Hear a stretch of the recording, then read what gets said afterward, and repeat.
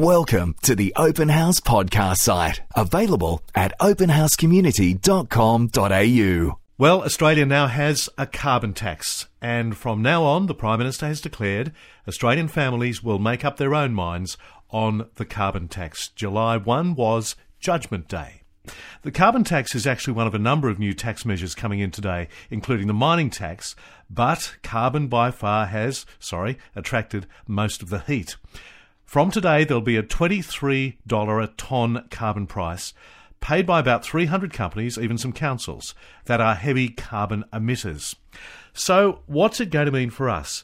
Is it, as the Prime Minister claims, a necessary step to secure a clean energy future that she keeps talking about? Or will it be the wrecking ball that Tony Abbott says it's going to be for our economy? One man who's been doing a lot of thinking about this is Fairfax's economics editor Ross Gittins, and I'm so pleased he's agreed to come on the program and clear some air for us. Ross Gittins, welcome to Open House. My pleasure, Lee. Thanks for joining us, Ross. There's been a fair bit of talk about whether or not this is a tax, and it goes beyond the semantics of the government not wanting to use that word for political reasons. Is there a layman's way of describing what this actually is? Well, the layman's way of describing it is to say that it has it is just like a tax. Yeah. It's like an indirect tax, like the GST, that pushes up the prices of various things that we buy. If you want to be semantic, if you want to argue about it, you can say it's not really a tax. I believe there are sort of some legal judgment that says it's not a tax, but for all practical purposes, it's a tax. It is, however, a quite unusual tax. Most taxes are levied for the simple reason of raising revenue. That was what the purpose of the GST.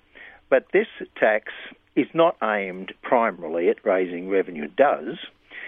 But it's aimed at increasing the price of carbon and carbon or emission-intensive goods, particularly electricity and gas, particularly fossil fuels, but also other goods and services to the extent that a lot of electricity or gas has been used in making them and getting them to your corner store. Okay. The object is a matter of some debate, because if its object is to encourage people to have a smaller carbon footprint, why give back to most people the money raised in compensation? Well, that's a good question. It puzzles a lot of people. The answer is that economists believe that the way you change people's behaviour is to change the relative prices that they face. You increase the price of carbon-intensive goods and services, you don't change the prices of everything else, and that will change people's behaviour and induce them to use less carbon-intensive stuff. Remember, however, that this isn't aimed primarily at households, because we're all householders. We always think of these things in terms of how do they affect me. But this tax is really aimed at us, but it's more aimed at big industrial users of fossil fuels.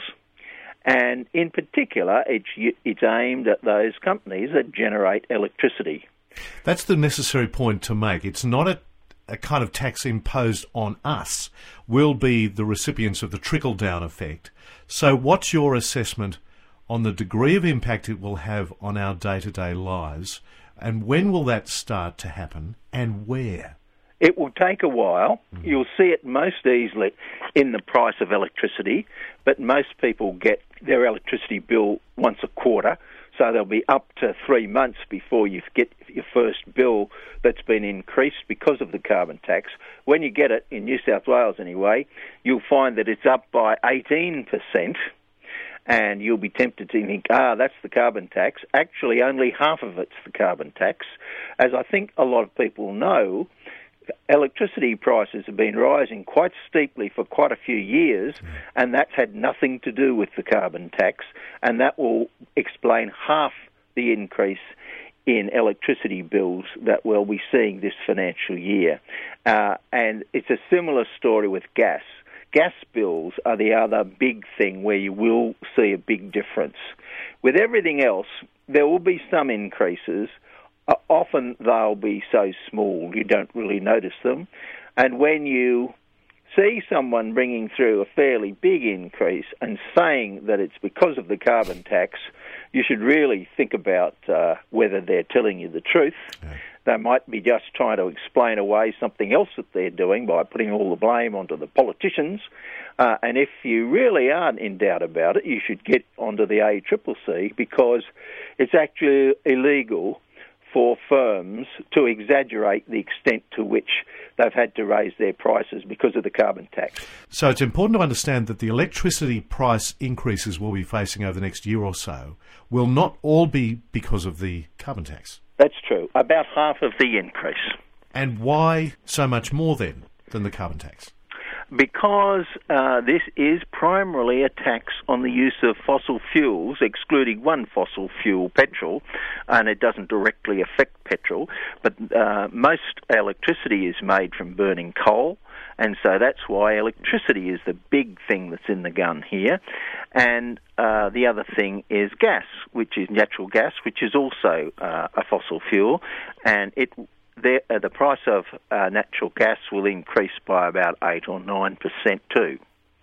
And that will be the main thing that is clearly visible to the ordinary householder of what they're paying more. Don't forget, though, that because this thing is intended to change relative prices, and there is no desire on the government's part or on the economists who designed this scheme, there's no desire to leave households worse off.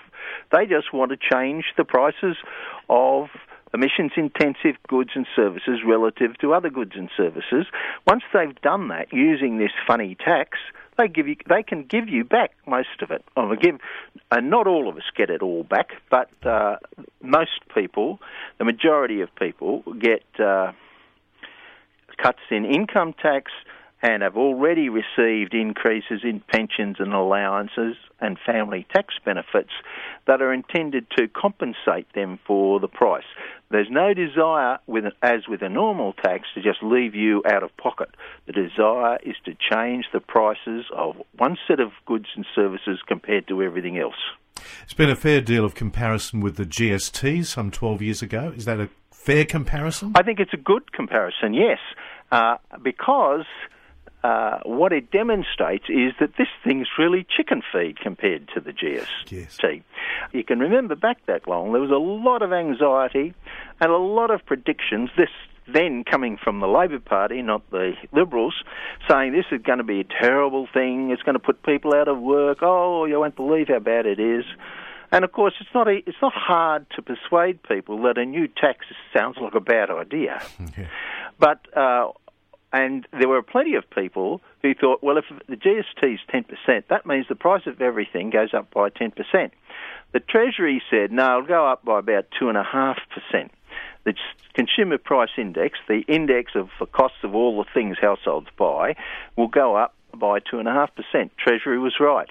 This time, they're saying that when you work it all out, the increase of the household's basket of goods will be 0.7%.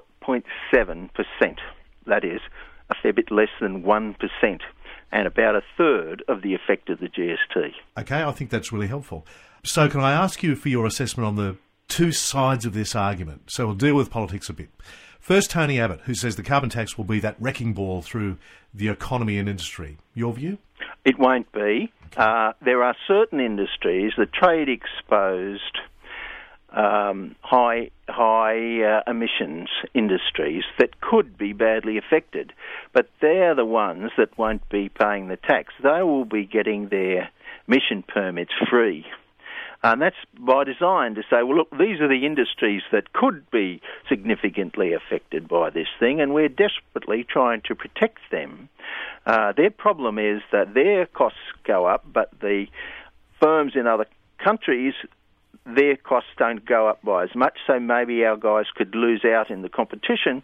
So that's the reason why they are being assisted. The two groups that are being assisted in all this are households, you and me, and those trade-exposed, emissions-intensive industries, people that make steel and various other things that have basically got a lot of electricity gone into producing them. Okay. What about the government's position and its hope that now the tax is a reality, we'll see how benign the impact is and its stocks will start to rise? I think they're right in the first part of that. I think people will realise that it's not nearly as bad as they feared it would be. They were led to believe it would be. It's not as complicated. Remember that, a lot of small business people have been left with the impression that this is going to be a terrible thing for them. There's only about 300 industries who pay the tax in the sense of having to write out a cheque and send it to the taxman, fill out forms. The vast majority of Australian businesses won't have to fill out any forms, won't have to have any communications with the taxman about this. They will find that some of their costs from their suppliers have increased, and they will pass those on. They do that anyway. All the other increases in electricity prices that come because we've been expanding and renewing the network and all these other things, the poles and wires, they all get passed on in the normal course. And if I am running a business and I have to pay more for my electricity, I'll pass it on too. But when you work it out, that doesn't have a huge effect on the retail price of most of the goods and services that ordinary people buy. Okay, second half of the question, will that therefore lead to an increase in the government stocks, do you think? I doubt it, because I think that when you've decided that the carbon tax is a bad thing, it's not easy for people to say, I've been a bit of a goose about this, I've misjudged this woman, it's not nearly as bad, I really ought to rethink. Maybe she's a better politician and a better leader than I thought. That's very hard for people to think that way, because that involves admitting that you got it wrong, even admitting that you were misled. And people would prefer to think of other arguments. Yes, but she promised it, she wouldn't do it, which is true. So will Tony Abbott be the winner out of all this? I think it will be very difficult for the Labor Party to pull themselves back into a position that makes it more likely or more possible for them to get re-elected. Ross Gittins, very much appreciate your analysis, as always. Thanks so much for joining us. My pleasure, Lee. We hope you enjoyed this Open House podcast, thanks to Christian Super and Real World Technology Solutions. To hear more from Open House, visit openhousecommunity.com.au.